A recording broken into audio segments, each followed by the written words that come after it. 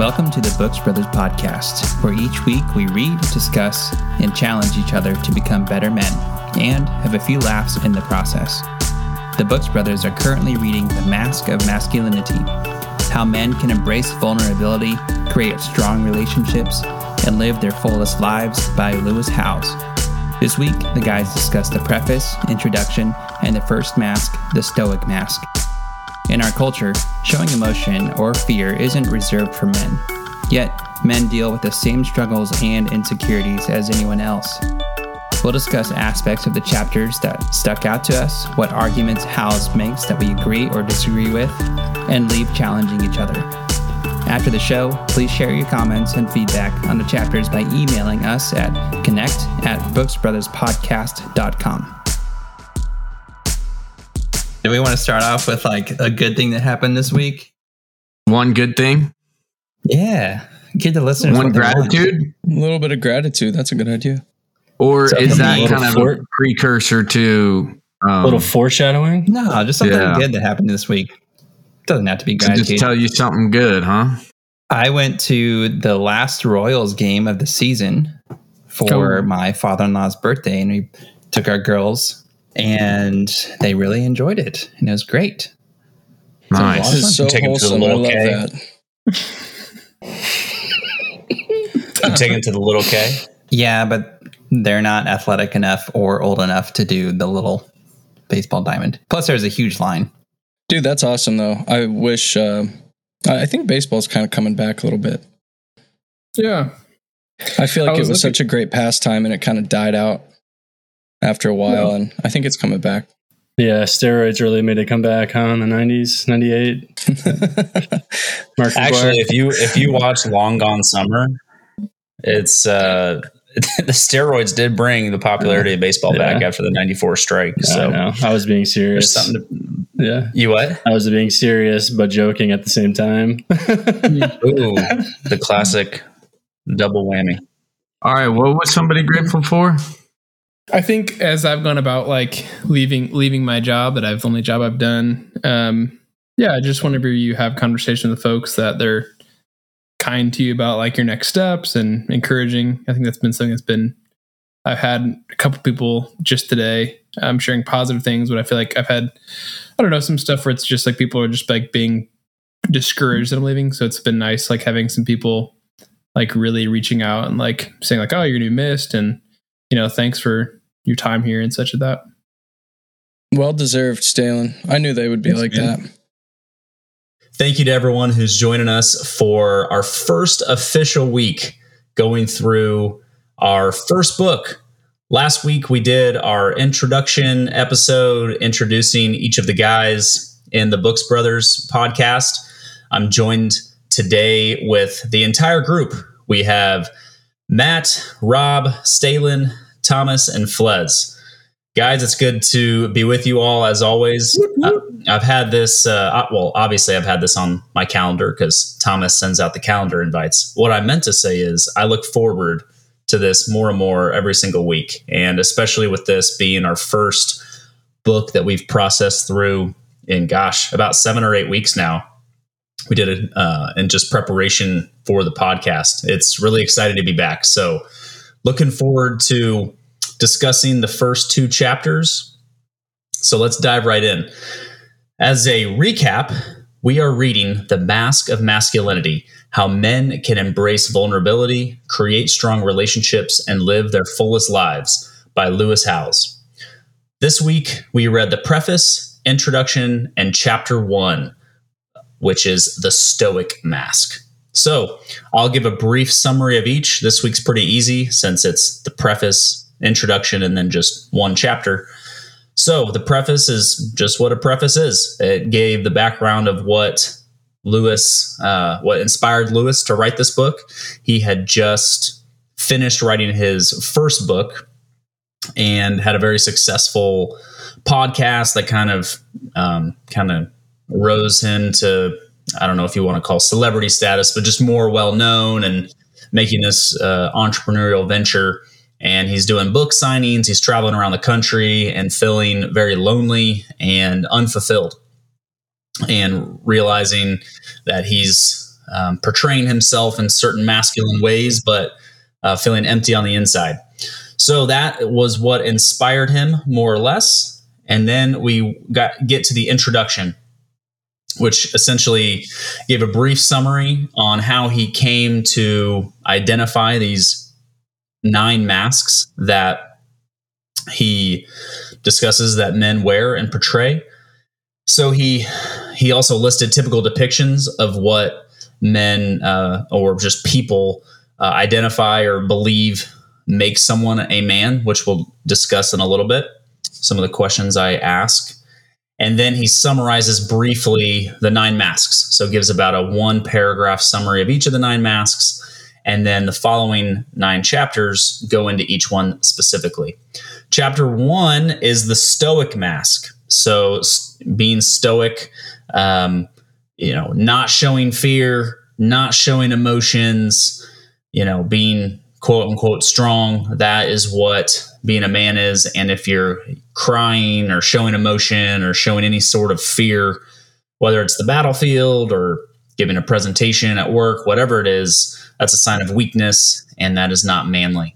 And he dives into some of the reasons why that we do that, and some of the fears that we have of, we don't want to be vulnerable to opening ourselves up to other people, because that leaves us in a position where others can judge and know our true selves. So even though we want to be fully known by others, we want to be accepted, we often are afraid that if we show our true colors, people won't like us and won't accept us. So we put on a stoic mask. So with that, is there anything else that any of the guys would like to add to that recap that I may have missed that stuck out to you all? Or shall we dive into one of the first questions?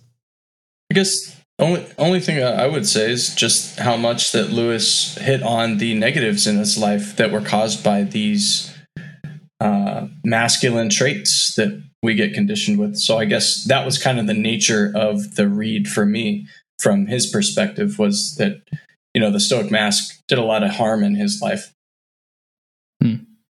Yeah, just one thing to add real quick. I think that obviously he shared a lot of vulnerable things just about his past, but even just that experience in the playground with all of the kids and how he got picked last. And from that point forward, he really used that experience to propel him to where he wanted to dominate, everybody, and he wanted to win at everything. And that, just that impact that it had on his life, where he had that experience, and he, made a belief about himself that he's going to go out and beat everybody. And then that turned into a vow of how he really lived his life, and how he wanted to just excel at everything and not really have vulnerability. Yeah, that's great. In the preface, he wrote a line that I wrote down in my notes. He says that the most destructive phrase in our society, so those are strong words. The most destructive phrase in our society is, quote, "be a man," unquote. So wanted to just ask you all, since we're all men, all dudes, what scenarios did you personally hear that term growing up, or even now? And then kind of a 2-part question. How did that hearing "be a man," how did that shape your definition of what you thought or potentially still think it means to be a man? Good question, Garrett. Just wanted to say, I think one of the most destructive phrases in my life is if I ever say "settle down" to my wife if she's upset. Amen to that. I don't think. Yeah. All right, go ahead. Serious comment. No, I mean, I don't know about you all. I feel very privileged, because I think that I grew up in a home where I feel like my father modeled manhood well, and I think as a result, I do recall people saying "be a man" or "man up," and I feel like I recall it in situations honestly, the situation I remember the most is probably playing middle school football, hearing that being said and being used over and over again. And I remember it never being a motivating thing for me. And I feel like for me, it was maybe it was because I had that background that, my dad had modeled more of that's not necessarily manhood, is how tough you are. But I do recall that being a thing, and some people that being a very motivating concept. But for me, it wasn't. It's funny that you mentioned football, because I think like something that I often think of some of my high school football experience with, like, I remember we were getting deep in the playoffs, so it's like getting colder and colder. And one of the coaches was like, all right, next week, forecast is going to be in the 30s. Offensive line, I think it was the offensive line coach. It's like, offensive line, we're not wearing any long sleeves. Like, just like arbitrarily, just was like, no long sleeves. Like, we're going to show how tough we are by bearing as much skin against the cold, as possible. And it was like those kind of attitudes and mantras where it's like, if you're tough, you don't wear sleeves when it's cold. And that's what, being a man is, because you're on the offensive line. You got to be tough. So just kind of things that I was like, man, kind of a head scratcher. I couldn't remember any specific times when I heard someone specifically say to me, be a man. But I feel like I heard it most in sports when we were younger, like middle school basketball, playing with friends, just hearing coaches or other people just say, be a man when like someone gets hurt and maybe they're taking a little bit too long to get back up and start playing again. I feel like that phrase, be a man, that's a pretty bold statement to say it's the most destructive thing in our society. I feel like there might be other destructive things out there. I think I've heard it, but rephrased in a more demeaning way, honestly, of instead of be a man, don't be a bitch. Right? Yeah. I heard that a lot. Yeah. The negative. I heard that a lot. Yeah. Yeah, I heard that a lot on the basketball court when I was playing, and just like sports in general. I agree. I think, the negative side of it, I think, is used more often. Like, are you a boy or a man is kind of more what I think would affect me or would have affected me than be a man. Yeah. I think it's a comparison to something demeaning that's probably more commonly effective. It's interesting that everyone has like experiences with sports. I mean, it makes sense. And like even here, like Lewis's story being a like total shame story, being him getting picked last. And like, yeah, when you're reading that, you're like, oh man, that sounds awful. And we've all had, I think he mentions like we've all had maybe one situation you look back to and you recall like really being shamed socially and how that affects us. Yeah. So being a man or the opposite of that, I think that, talking about like a lot of the things that we do want is actual true deep relationships. And he quoted someone specifically, like as it pertains to marriage, but it doesn't have to pertain to marriage. He's just saying that it takes to build a like healthy, deep relationship with someone. It takes an incredible unlearning and taking apart what our culture has taught us about what it means to be a man, to realize how much we've been poisoned, to strip down to who we actually are. So like Thomas, there's an example saying, hey, calm down. It sounds like you've had to unlearn that's not a helpful phrase when trying to resolve an argument. But in more like longer term, deeper relational bonding ways, what are some things you've had to unlearn as you've matured as a man? And what, as a result of that, what benefits did that bring you to you and those around you? So I was thinking on this question today. I don't know. I think with me, just like growing up and kind of like having a strong work ethic and my parents not necessarily providing like everything for me, right? Like really having to work for everything. I've become like so much of a doer, right? That like my day with its rigidity is focused on like accomplishing tasks and achieving and doing things. And I think that those are great masculine traits, right? To be a provider, to do things, to accomplish things, to, really take care of the roost. And so with that, just into singlehood for, 10 plus years, it really became what I needed to do for me, but also for my future. And so like kind of go. And now obviously that I'm married, coming home, like I still find myself getting into these routines of like doing and achieving and knocking things off the honey-do list that I'll literally not even embrace my wife as much as I should, right? Not slowing down and pausing. And so I think for me, I've had to unlearn like just being super productive and also just having connection and slowing down and taking that pause so that I can truly be available to my wife. Because I think so much of my past has just been around getting things done, and now that for my future. And so now that the future is now, it's like, okay, now I need to do those things, but I also need to be a husband first. And that takes, responsibility with connection with your spouse. Yeah. Yeah, it's good, Rob. I feel like I can really relate to that. One of my biggest things that I've had to learn to do better in my relationship with Ruth has been that, with that idea of the checklist, coming home and I ask how was your day? And I think sometimes we think that asking how was your day, oh, okay, I've done the good deed. I've checked in with my wife. And then there's times where that answer is maybe longer than I expected, maybe longer than I desired. Mm-hmm. And so I think that that's something where, she'll start off in a story and then we're 5-7 minutes into it and I'm not paying attention and maybe I get distracted and, she'll call me out on that, which is good, as she should. But in my mind, I'm no. All I had to do was ask you how your day was. I didn't have to listen then too.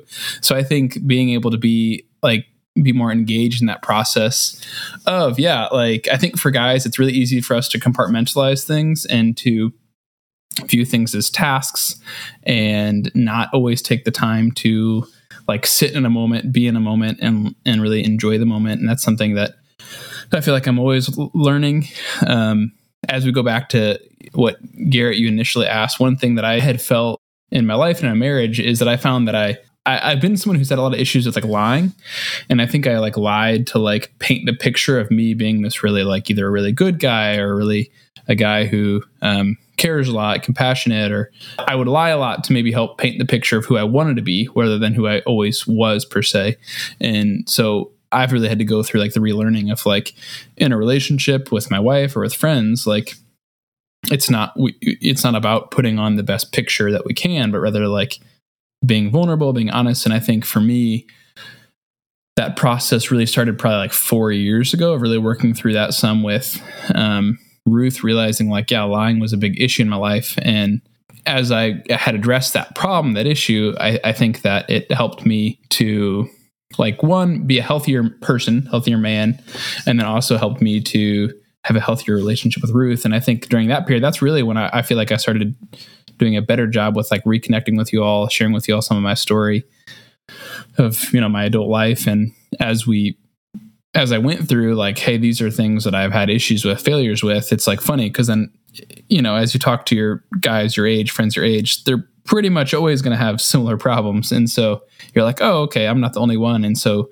learning that it's that openness and that connecting with friends on that level, you see that we're all going through the same things. And really the best is for us to be able to cope and help deal with those things together. Because obviously our spouses and family are really great in supporting us. But sometimes we just need men who are going through the same thing to help us go through life stuff.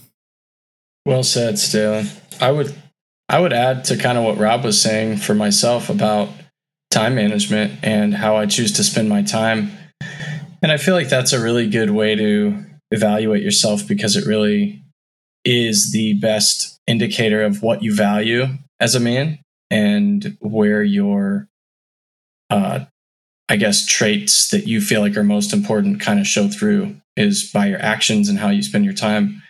And you guys mentioned working out or whatever. And I feel I spent early in my career, especially, I was doing long distance a couple of years, so this wasn't a problem. But once I started living with my significant other, I realized I spent a odd amount of time working out compared to what my priorities were at that time. I would spend 2 hours in the gym every day when my priorities were my relationship with my fiance and my career. And those things didn't match up for months and it bothered me, but I didn't really know why, And it was because I had tied a lot of my identity to that as a man. And, I thought that without that, there was going to be something missing. So I think as we grow, whether it's masculine, things that are tied to masculinity or things that are just tied to like different phases or seasons in our life, we've got to reevaluate how we're using our time and whether that's the best fit for the people around us or ourselves. That's good. That's good, Thomas. Man, I can relate to a lot of what all three of you guys have said already. And I'll just echo pretty much everything. But other things that have been going through my mind about things that I've had to unlearn to become a better man. The first one that came to mind is I'm the sixth kid. I have 5 older siblings, and that obviously had an effect on how I was raised, because in one aspect, I kind of had everything there for me. People would do things for me.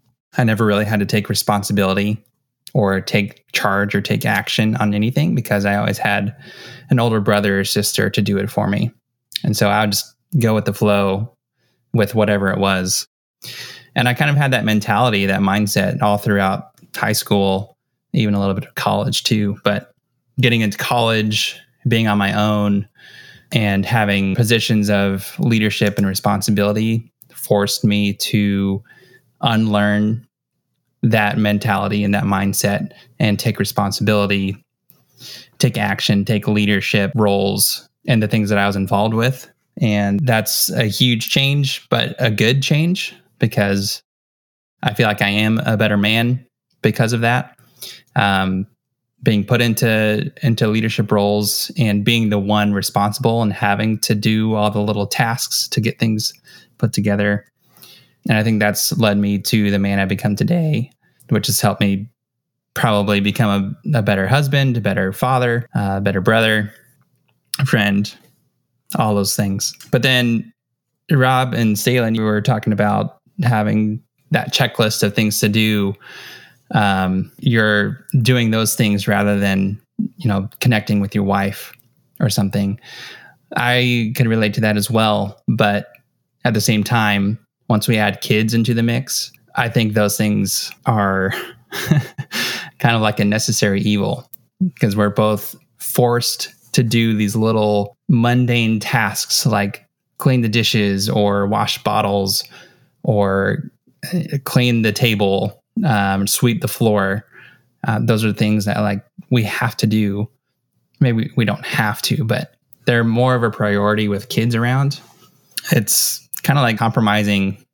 I know Emily and I, we both felt very annoyed and frustrated whenever we had to clean up every single night after a long day of work, put the kids to bed, wash bottles, do dishes, so that the kids would have milk and bottles and dishes for the next day. So, Garrett, I don't know if you can relate to that as well, but we had to kind of compromise our relationship to do these little mundane things as well. And it's gotten better over time. As the kids grow older, you don't need to do that as much. So we get to spend more time together in the evenings. I think, Matt, since you mentioned me, I think to tie in what to Thomas says, it comes down to priorities. Because cleaning the house to where you're not perpetually walking on old food that your kids have thrown on the ground. You have to clean up the house, right? But at some point you're gonna have to cut some things out. So if I'm, I get my weekly, this is how often you were on your phone, your average hours per day, or, you look at your Netflix account or whatever it is. It's I've somehow made time for this or that. So I totally hear you. And then what Thomas is saying to kind of tie it in, it's you make time for what you prioritize. And it's very difficult when you're exhausted and tired after a day of work, kids, cleaning. It's hard to, ask your wife, how are you? How was your day? And then actively listen and engage, like what Stalin was saying. So I can definitely. So maybe the unlearning is some of the potential, not necessarily lazy, because watching stuff and those are good things, unwinding things, but in turn, unlearning bad priorities. or unlearning the statement, I don't have time. It's like you have time, you just didn't make time because you prioritize other things. Let's take a quick break for a word from our sponsors. Unmarried men, are you tired of living like a slob and need some motherly care to do your laundry or bake you a cake after a recent breakup? Look no further. Now introducing Rent-A-Mom. Rent-A-Mom is perfect for those mama's boys that live far from their mothers, but need some womanly care in their lives. Rent-A-Mom is perfect for all situations, meal prepping, hosting parties, or even filling in as a mom when introducing your new love interest to those in your life. Why fake it when you can rent it? Rent-A-Mom. Robbie! And now back to the show. What were you going to say, Thomas? I was just going to mention, I know that this question was about what from your traditional masculine conditioning have you had to unlearn. I actually heard more answers about what we had to learn correctly than I heard what we had to unlearn. And that makes me think that the traditional masculine upbringing teaches you things in a way that's not actually effective, so that when you grow up, you realize, oh, this thing that I'm doing, like leadership, that I thought was masculine, I've been doing it in totally the wrong way. So now I have to unlearn that way so I can relearn the correct way. Or, anything you can think of. I just feel like maybe that's more accurate compared to like having to completely unlearn something. It's more like unlearning, or it's more like learning the right way to do it. That's a great segue into the next question, Garrett. Rob's ready to move on. Are you talking about question 3? I want to hear Flez here, baby. I know Flez is going to have something to say coming up here. Yeah. Because a lot of those things are Flez. Okay. All right. In a good way. We'll move on to the third question. And just for the listeners, I did not explain this at the beginning. We kind of are taking a rotational approach where someone from the group runs point on facilitating the question asking and kind of emceeing an episode. So everyone reads the required reading, but for tonight, I decided to take point, and I wrote all the questions down. So I sent them out to the guys beforehand. So yes, next question in the introduction chapter, Lewis Howes, the author, he shares a list of typical depictions of a quote real man. So I won't read them all. That's what the point of this book club is. You have to read them yourself. But the question is, which one do you most identify with? And is there anything that you would add to this list? Flez, do you have, since Rob mentioned you, did you have anything that came to mind in response to this question? Are you calling me out because I'm physically fit? You are the Olympic bodybuilder powerlifter of the group, so yeah. There's no Olympic powerlifting. I used to be a competitive powerlifter. There's Olympic weightlifting. Olympic was used in Olympic was used. I just let it go because I was trying to be nice, but I can't let it go again. What do you mean you were trying to be nice? It's not. Someone's fact checking on us. I can't. All of our subscribers are going to fact check. Is Adam Flesner an Olympic powerlifter? That just sounds like that. Like that sounds like I'm way cooler than I really am. So I just want to, be a little. I think you're pretty cool, Fles. All right, this is so humble. So no, I am not calling you out because you are strong and physically fit. I can relate to this. I mean, I've been feeling a lot of this, like, why am I so obsessed about learning about masculinity lately? And it's because my stepdad's passed, he has Alzheimer's and not doing well. And it's kind of bringing up these like feelings inside of me of like, I got to step up, I got to be a man. Mm-hmm. And I really have had those kinds of thoughts and like almost like rage, like, I gotta do this, like I have to be a better man now because like my father figure is about to go away, it's a real tough reality. And it's like, it's been bringing up a lot of tough stuff to deal with. Like, man, like I'm not going to have that sense of security there anymore, And so then it really makes you kind of go in, and think about your past a little bit and you know, it really, it's like, man, you don't really realize what these people have done for you until they're about to go away, you know? Oh, wow. And just having him, seeing him, his drive, and just grinding and work and providing for his family, you know? And he's brilliant. So I just am blessed to have had that as a good quality of a man to look up to. But there are some negative traits of like being way too into work, you know? Mm-hmm. So I'm like stepping back and I'm like, okay, like I'm letting this affect me, but I'm not going to let it change who I am and become this like workaholic type guy now, just because like that's who that, like I learned good traits from him, some good traits from my real dad. And then, but the successful at everything he does thing, you know, I can see that. And like, you know, Larry is very successful at everything that guy does. And so when I think of a real man, yeah, I do. I think of like somebody that is like him, like just very driven and like just works, provides for his family. But at some point there's got to be like a balance there, you know? And so these are just things that I've been wrestling with a lot personally lately. And, you know, the physically fit and strong ones I have been working on a lot for the last few years, you know, coming out of powerlifting. I from powerlifting, I got this like almost like false sense of strength of like, I can do this and most people cannot. Like most people can't lift what I'm doing. Like they can't do this. But in our reality, internally, I was like in turmoil. And so like outwardly, I was projecting this like very strong physically guy, but inside I was just a wreck, you know? And that eventually got exposed with my suicide attempt, obviously, that we all talk about. And I have to bring that up because it's the end of September, which is Suicide Awareness Month, and which I think is really neat that we're doing this. This is our first content episode, and it just so happens to be the last week of Suicide Awareness Month. And so I obviously feel compelled to bring that up. And we love you, dog. Yeah.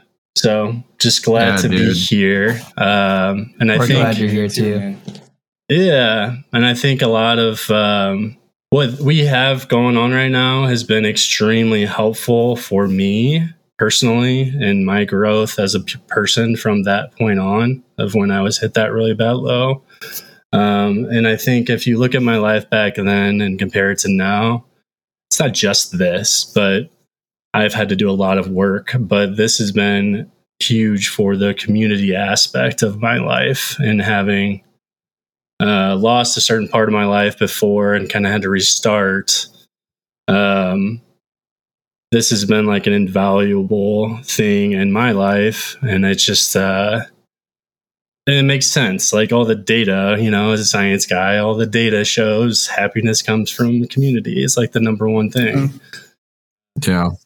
It's good. Dude, I just want to commend you because all of the work that you've been doing, like you didn't go back into the gym and try and set new goals, right? Because you knew that wasn't going to make you happy. You rolled up your sleeves and you looked yourself in the mirror and you said, hey, I got to make some changes. I got to do what is going to propel me forward and actually be a man, right? So looking yourself in the mirror, going through therapy and like trying to dig deep, right?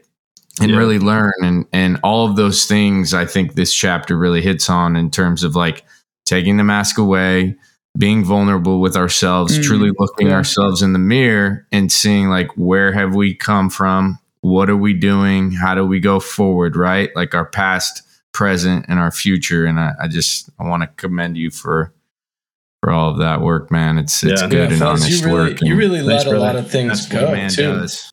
Like all these little things that are trivial to a lot of people, like drinking, for example.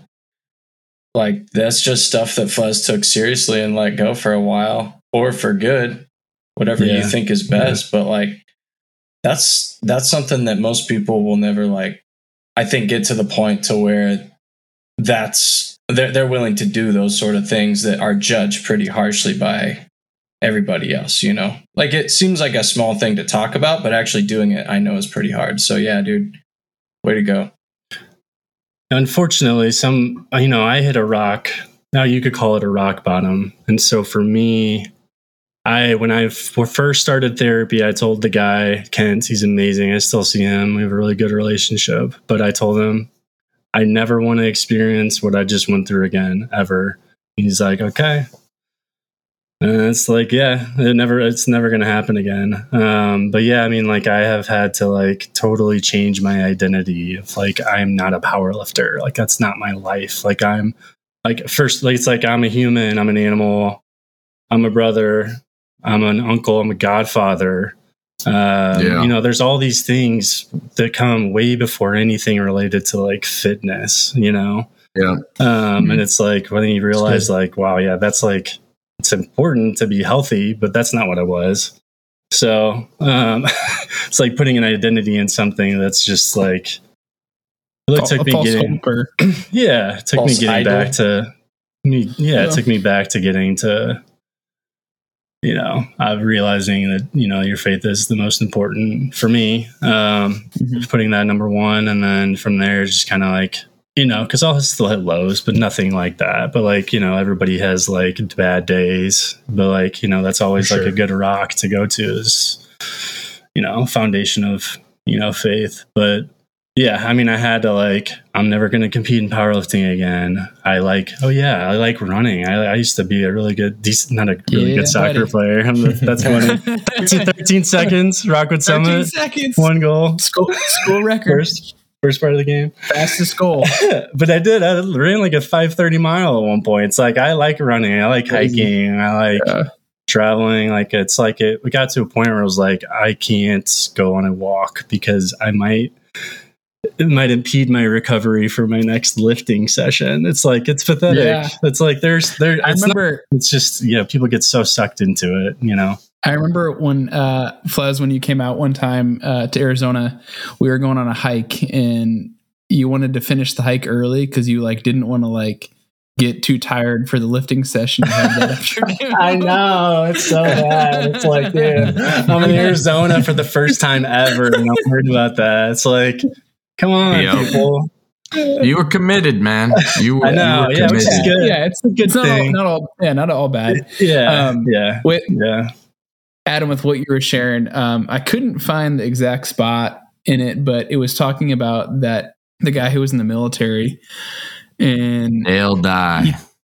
He talks about, like, the key to going in, like, fearless, and, like, he ends up saying basically that, like, let them never know that you're afraid. Mm-hmm.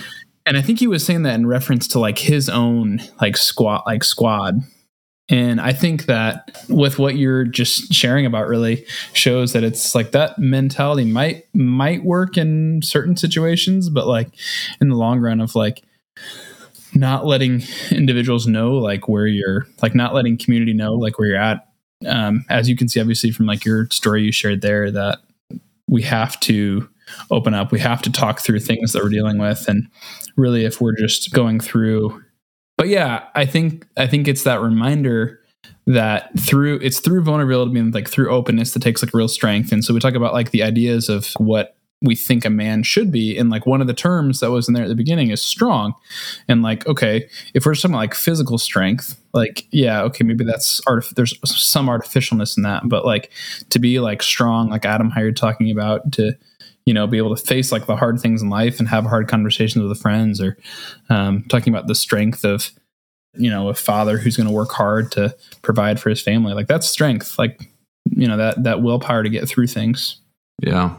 I just wanted to do a real quick take on kind of an opposite take on skilled at fixing things. So that's like a definition of what a real man is there. But, like, that is one thing that makes me feel less of a man. So, like, I'll put it in context. Like, our buddy, Anthony Savello, I call him for everything. Dude, I need my spark plugs. I got a flat tire, my oil change.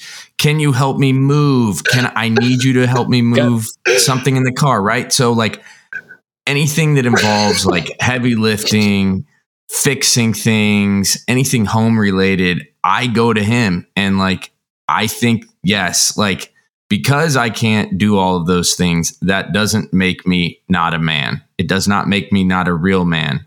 I clearly am not a handyman in that example because I don't know as many things as he does. But it doesn't, like, what we're good at or what we're not good at doesn't define, like, there's not a scale that says, okay, you can bench 225 10 times 4 sets, man. If you can't, you're not, right? If you can change a flat tire, you should know how to change a flat tire as a man. You're bringing up some vulnerable things in Plez's past. Right. I remember 225. Yeah. It was glorious. I think I struggle with some of that stuff because, I don't know, I feel as a man, we should be able to do those things as well. Oh, man. Such a good point, Rob. Such a good point. Yeah. For sure. And I think I should just call out, like, I think we're all on the same page when we say this, and for all our hundreds of thousands of future listeners out there who are going to go back in time and listen to this, is so like spots to cut out. None of us are advocating that the things that are listed here are in and of themselves bad things. It's like what Fles said. It's like, it's not bad to be fit. It's when it's taken to an unhealthy level. It's not bad to exercise, like Thomas said it, but it's like, hey, I'm not speaking to my wife or my significant other, the person I live with, I'm things like that. And so completely agree, Rob, like being handy, those are good things. I seek to be more handy. I like being able to know things. I draw identity from that. Perhaps it can be too much though, but all that to say is I can definitely agree with that. Like the example I thought of unlearning real quick, and then we'll move on, is like, your like career trajectory and always having a path and moving up a ladder and starting in the nonprofit world. And then like a couple years later going into the business world, it was like, I've shared with you all before, but I had this like false belief, like, oh man, I'm like literally 2 years behind all of you guys. And because y'all have already started your jobs, and a year or two later after that, you started getting promoted, and I'm still like just starting out. And it's like, man, that's how I'm going to define myself. And I just remember growing up, similar to Stalin, I felt like I was fortunate in that I was modeled some very healthy things by my father. And I never cared about what his job title was. I never cared about how much money he made. I always enjoyed that he was at every game growing up, that he was at every dinner, and that he was like present with me. And that's what I just try to remember now, that in whatever job that I'm in, I do ask about travel, and I ask about, I try to assess, how is this job or is this position going to affect how involved I can be with my family? And so it's not necessarily like unlearning something, but it's like rejecting a belief that can be really toxic and poisoning, that can, potentially steer me away, like chasing a career title or salary at the expense of my family, something like that. Let's take a quick break for a word from our sponsors. Road trips across the country are adventurous and fun. See landmarks, eat at new diners and restaurants, meet new people along the way.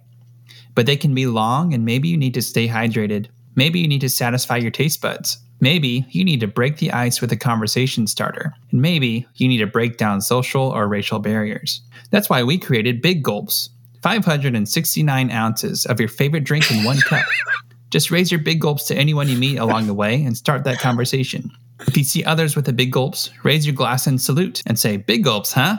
All right." Avoid awkward silences in the conversation by raising your cup again and say, "Well, see you later," and walk away.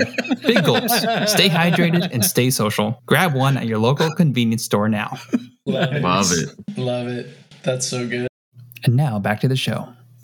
Continuing with chapter 1 in addressing the Stoic mask, The author addresses how showing fear or emotions is a sign of weakness as a man.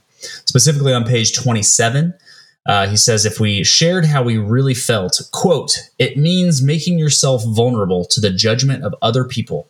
It's much easier to eliminate that risk by retreating behind the mask and showing people only what you think they want to see, unquote. So yeah, that resonated with me with everything you all have been saying, right? Like, I'm powerlifting. Look how, buff I am. My muscles are bulging out of my shirt. And yet it's, I feel beyond empty inside. So my question, why do you think men are afraid of letting people in and opening themselves up to this vulnerable position? A few years ago, I feel like I had been going through some failures in marriage and such, some things that really were hurtful to Ruth. And I remember when I was like sharing this with some guy friends and trying to get like advice and seek input and that kind of thing. I remember like one of the first guys I like reached out to like talk about some of the things that I was like needing work on and some things that like I was failing essentially at in marriage and my relationship. The first guy that I like reached out to about this, I remember like asking him and kind of like sharing my heart and all these things. And his response was like, oh man, you just got to not do that. Just stop doing that. And I remember just being like so discouraged. And like, it was one of these things where I think the lack of like care, compassion, and it felt like a situation where like I was bearing a lot. And then this individual basically gave me like nothing back, no openness on his side. And I think sometimes having had that experience of like when you try to share with someone about like something deep and then they don't reciprocate, I think it's that feeling of hurt because you feel like maybe our relationship wasn't what I thought, or maybe I am this giant failure. And so I think that what's tough about being vulnerable is not everyone's going to be vulnerable with you. And also, there's a lot of people that will just judge you and you can do nothing about that. And they'll change the way they treat you and they'll change the way that things go between you two, just because you maybe were too vulnerable. And there's just always going to be people that are living with kind of more rigid ideas of masculinity that aren't helpful to them or society at large. But at the end of the day, we get a lot further kind of inwardly becoming better people than we do posturing for others. This one kind of hit me hard this week. Several reasons. One, I think this is what I struggle with the most, is just being vulnerable with people. And I've been trying to work on it for years and years, and I still have a long ways to go. I think there's several factors for me personally. One, growing up in this Midwestern society, I feel like that's what our culture is people pleasing. We're all people pleasers. We want to make sure that everyone around us is okay with the way that we live and the things we say. We're so afraid of offending someone from whatever we believe or whatever we say. I feel like that's just how society lives. Also, kind of going back to me being the sixth kid, I don't know. I've thought about this a lot over the last couple of years, but I think a big reason why I kind of grew up like this is because having a big family with 5 older siblings that, we were all pretty close. I was really close to my brother, who was closest in age to me, but seeing them all one by one just go off to college, go off and live their own life, made it tough for me to really open up to other people, because seeing them leave, I was just afraid that, if I got close to other people, they're just going to leave me too. And then what's the point of being vulnerable with those people if they're just going to leave? Same happened with a couple of youth pastors, like people that I really looked up to, that I was close with, that I trusted, respected. They went off and, just lived their own lives. And we never really stayed that connected afterwards. So I think experiencing that over and over again growing up made it difficult for me to open up to anyone, because what's the point? If they're just going to leave again after a couple of years, then I have to start all over again with someone else. And there might be some really good moments and times in that, but I agree with you, Matt. Yeah, I think it's different now, like this stage of life where, we've kind of chosen who our friends are at this point. We have a lot less interaction with other people, a lot less opportunity to make friends at this stage of life. Yeah, we're married. I'm married. I have kids. Fingers crossed that we stay together for a very, very long time. So I think that's different in that way, but I'm still learning how to be vulnerable. And it's one of the things that I struggle with so much. But when I really think about it, like, yes, I should be vulnerable because I want these people to know me. I want these people to love me for who I am. So why am I afraid to not, share my feelings, what I'm thinking, even if I'm doing something stupid? Like, I need to just learn to ask for forgiveness and, hope that whoever it is, my wife, my kids, they'll still love me for who I am. But it's really hard to do. Like, I don't want to look like a bad person, a bad father, a bad husband, but and I think he hit on it a little bit in this chapter too. Like, the people who express those emotions and are vulnerable with people who love them, like, those are the strongest people that he's come across. And I want to be like that. He said that being vulnerable gave him like superpowers. Yeah. It made everything in his life better. His career, his relationships, everything. Combining what you both said in that, like, those are some of the strongest people. And Thomas, when we have experiences where we open up and people don't accept us, even though it like hurts, it can sting. It's kind of a way to kind of like sift the sand, separate the wheat and the chaff, or whatever the phrase is, of like, oh, well, maybe this person isn't worth being a friend. Not that we shouldn't like love our neighbor, but just in the sense of like, oh, like if I can't, I'm reading this book that Stalin recommended. And one of the lines that stuck with me is, we cannot accept acceptance until we are fully known. And so if we're trying to be fully known and people don't accept us, then it sounds really harsh, but it's like, we should probably not prioritize a lot of time with that person. Like, if it's a one-sided relationship, and then the people that do accept us, that do want to go deep, go through those rock bottom moments, like what Flez was talking about, like what Matt was talking about, like, those are the people we want to spend our time with, our family, those lifelong friends that proverb talks about, that are closer than a brother. I feel like I need to say something about being vulnerable as a man, being the only like single guy here as far as dating. And do it, man. It's tough because I have a very unique experience as a divorced man, Yeah, it's hard. It's hard to be vulnerable to a girl that you just met, or that you're dating. Because it's like, man, like, if I'm vulnerable to this person, then she could leave. There's this fear of that, Do you find a lot of women actually don't really like that? Me being vulnerable? Just in general, vulnerability coming from a man is something that's so foreign to them that they're just kind of like, I don't know what to do with this. I would say that's what they yearn for. Honestly, I think it's the opposite. I think it's like what I've experienced. It's they feel safer with you. That's what I've been told that a couple times by a couple. Yeah. Wait, you're agreeing. I don't know how to say that without it sounding bad. No, you're saying though you agree with Thomas and Rob though, that it's like it's a positive thing.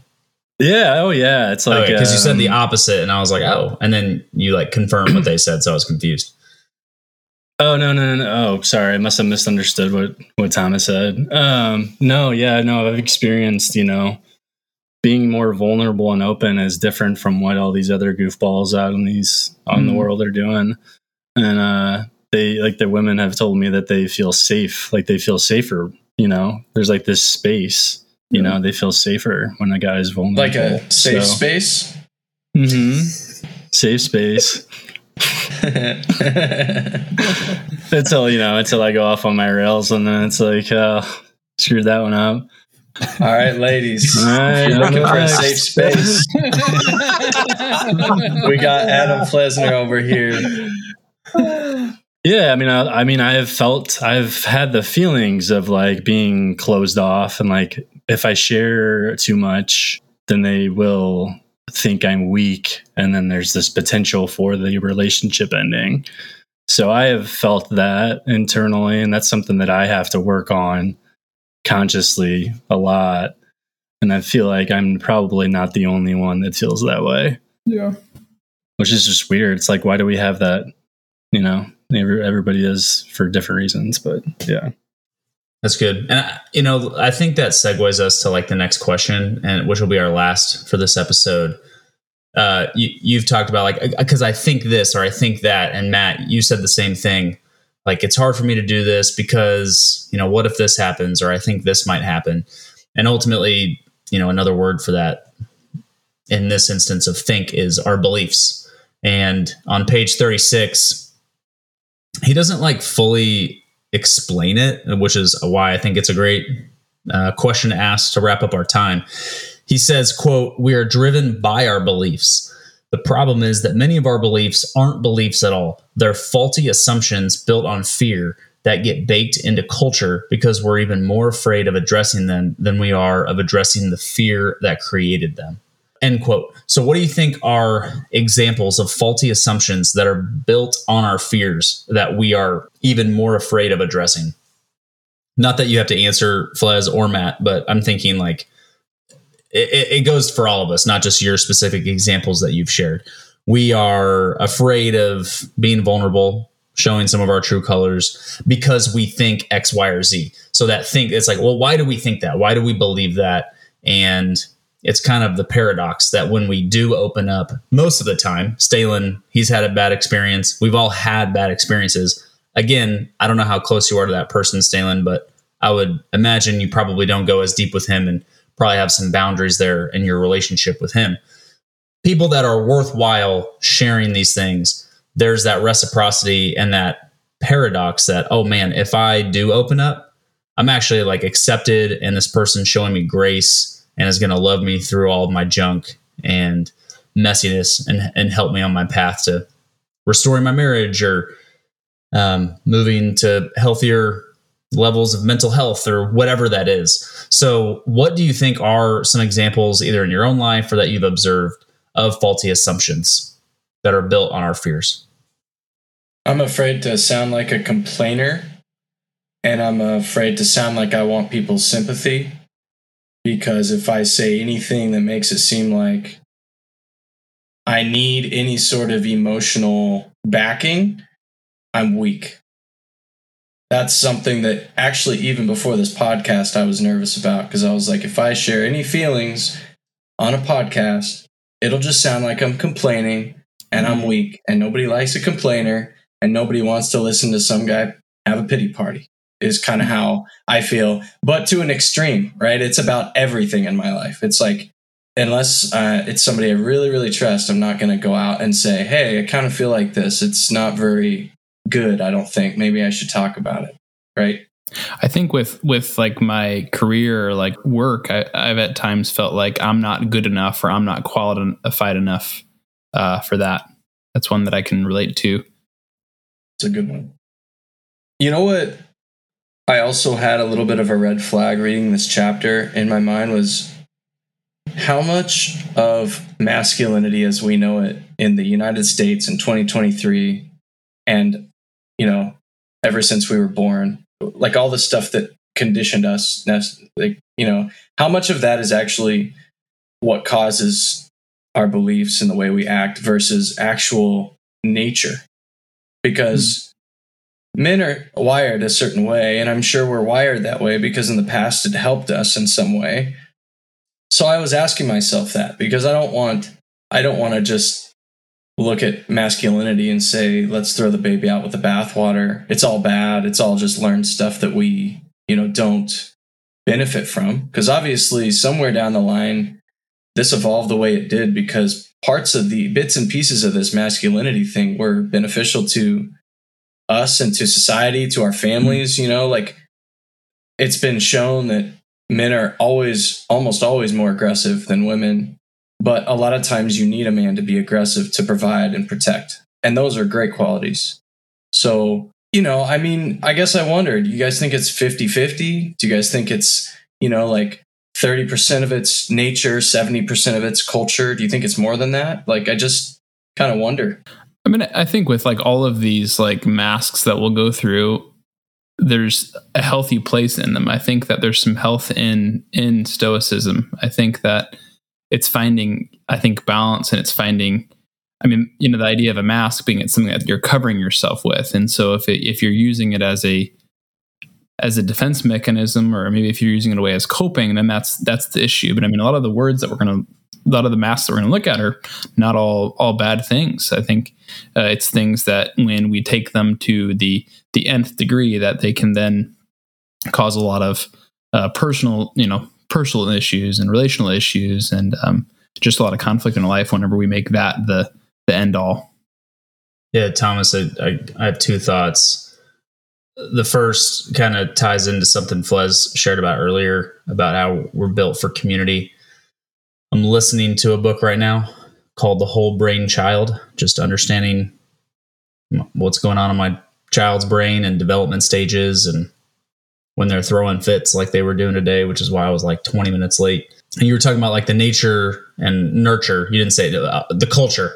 Something I thought of was the chapter I listened to on the way home said that like scientifically our brain is a communal organ, or a social organ. Like the brain itself is literally made to be social.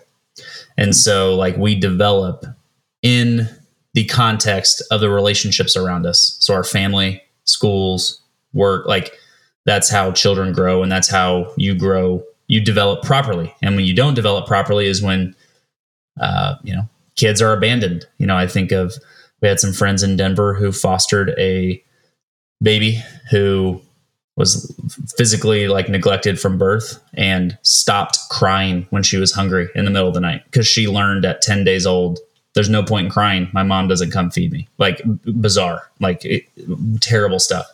And so I think of like the nature, you're spot on. And like what Stanley said, like there are good aspects of all of these masks. And like we're not, and that's what I was sharing earlier. We're not trying to poo-poo on all of these, like, oh yeah, all this manliness stuff is dumb. Like everyone be super passive and zen and quiet. It's when we take it too far, right? It's, when we're on our phones all the time to where we're on social media and then we're not social with anyone at all. That's where the communal, the social organ of our brain, and I don't think it's any surprise that we're having a lot of mental health crises in our society as we become less and less connected, which is one of the goals of this podcast, is to be connected.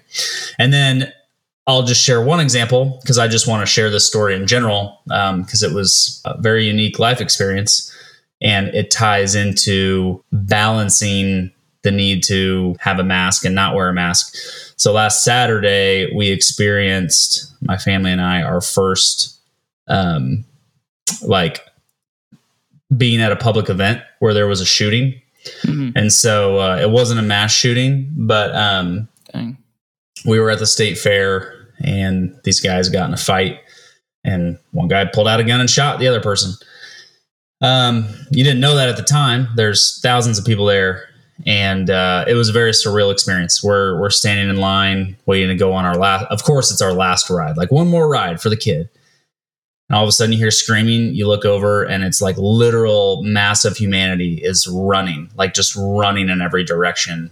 And it is pretty terrifying. And it was not as terrifying, thankfully, because I had kind of mentally prepared and talked with Brooke. Like, thankfully, the last two jobs I've worked at, we actually have, HR has put on active shooter training. So I actually felt quite educated, and that kind of like kicked in the moment when just masses of humanity were just running, hopping fences, things like that. And I had to put on a Stoic mask, right? Like it was not time to like freak out, and because then my son would have freaked out as well, right? So it was a time to put on a Stoic mask and be composed, be calm, and work together as a family to get out of there safely and get home as quick as possible. And thankfully, obviously we did, because I'm on this call. But then we get the kids to bed and it's time to take off the Stoic mask, because it's just my wife and me, and she's processing how scary it was. And that would not have been helpful to her feeling loved. And it would have been helpful for me if I was just like, yep, I'm good. I wasn't scared. Like, it is what it is. It's like, no, it was like, man, we prepared for, like, we often say it's nowadays, sadly, it's not if, it's when we're at a mass shooting or a public shooting. And it was like, wow, it was September 23rd. That it was our win. But being able to take off that mask, like, now it's time to be vulnerable. I think that was, wise to take it off then and be able to talk vulnerably with my wife and how we were both doing. Great example. That's great. Great example. Well, Yeah, that's a perfect story. I think that kind of answers some of the things you're talking about, Thomas, on like the macro level, the nature and nurture, and then kind of a tangible thing that I was thinking of, where it's like, no, there are really positive things to probably each of these masks, like what Stanley was saying. But like we've all talked about, it's when it can go too far, where we don't go on a hike with our friends because we want to maximize our workout potential. Or this morning was a real struggle. I've really gotten back into a routine of, I want to work out every day. And my son was screaming, biting. It was terrible. And I was like, you know what? I have to prioritize being a father over making this workout. And I missed my workout, but I spent the extra 30 minutes working with him. And that was really hard. So I'm not just pointing the finger. It's me too. Yeah, just one last thing. It was just the last part about how awesome you are when you take off the mask. Mm-hmm. You have emotional freedom. You have this weight off your shoulders. Like, you can actually talk about what like you just need to talk about. yeah, you invite others to as well, right? Yeah. for sure. You know what, Flez? That's going to be the challenge to our audience. That is a perfect way to wrap up this episode, is if you feel like you got a weight on your shoulders because, you're not being fully known or fully vulnerable because you have some fears based on faulty beliefs. Our tagline with this is read, reflect, and connect. So reflect on those things that might be weighing you down. Connect with an old friend, maybe a current friend, and step out in faith a little bit. Be vulnerable. Talk about what's on your mind. And I think you'll be surprised. Most people respond positively, right? I would say more often than not. So we've all had bad experiences, but I think it's easier to remember the bad experiences than the good ones. And it's a testament to this friend group right here. I feel like we're all pretty open with each other, especially off the mic. And we still have a great deal of care and affection for each other, and walking through some of the darkest valleys that we've all gone through. That wraps up our episode for the Books Brothers podcast. Next week, we will review and discuss the second mask, the athlete mask, pages 41 to 60. If you haven't yet, buy or borrow The Mask of Masculinity, How Men Can Embrace Vulnerability, Create Strong Relationships, and Live Their Fullest Lives by Lewis Howes, and read along with us. Thanks for joining us. If you haven't yet, buy or borrow the book we're going through and follow along with us. Please subscribe and give us a review. We would really appreciate it. Also, please consider sharing this podcast with a friend or a family member who you'd think would get something out of it. Finally, we'd love to hear from you. If you are challenged by our conversation or have any questions or feedback, email us at connect@booksbrotherspodcast.com. Thanks again, and we'll see you next week. Until then, read, reflect, and connect.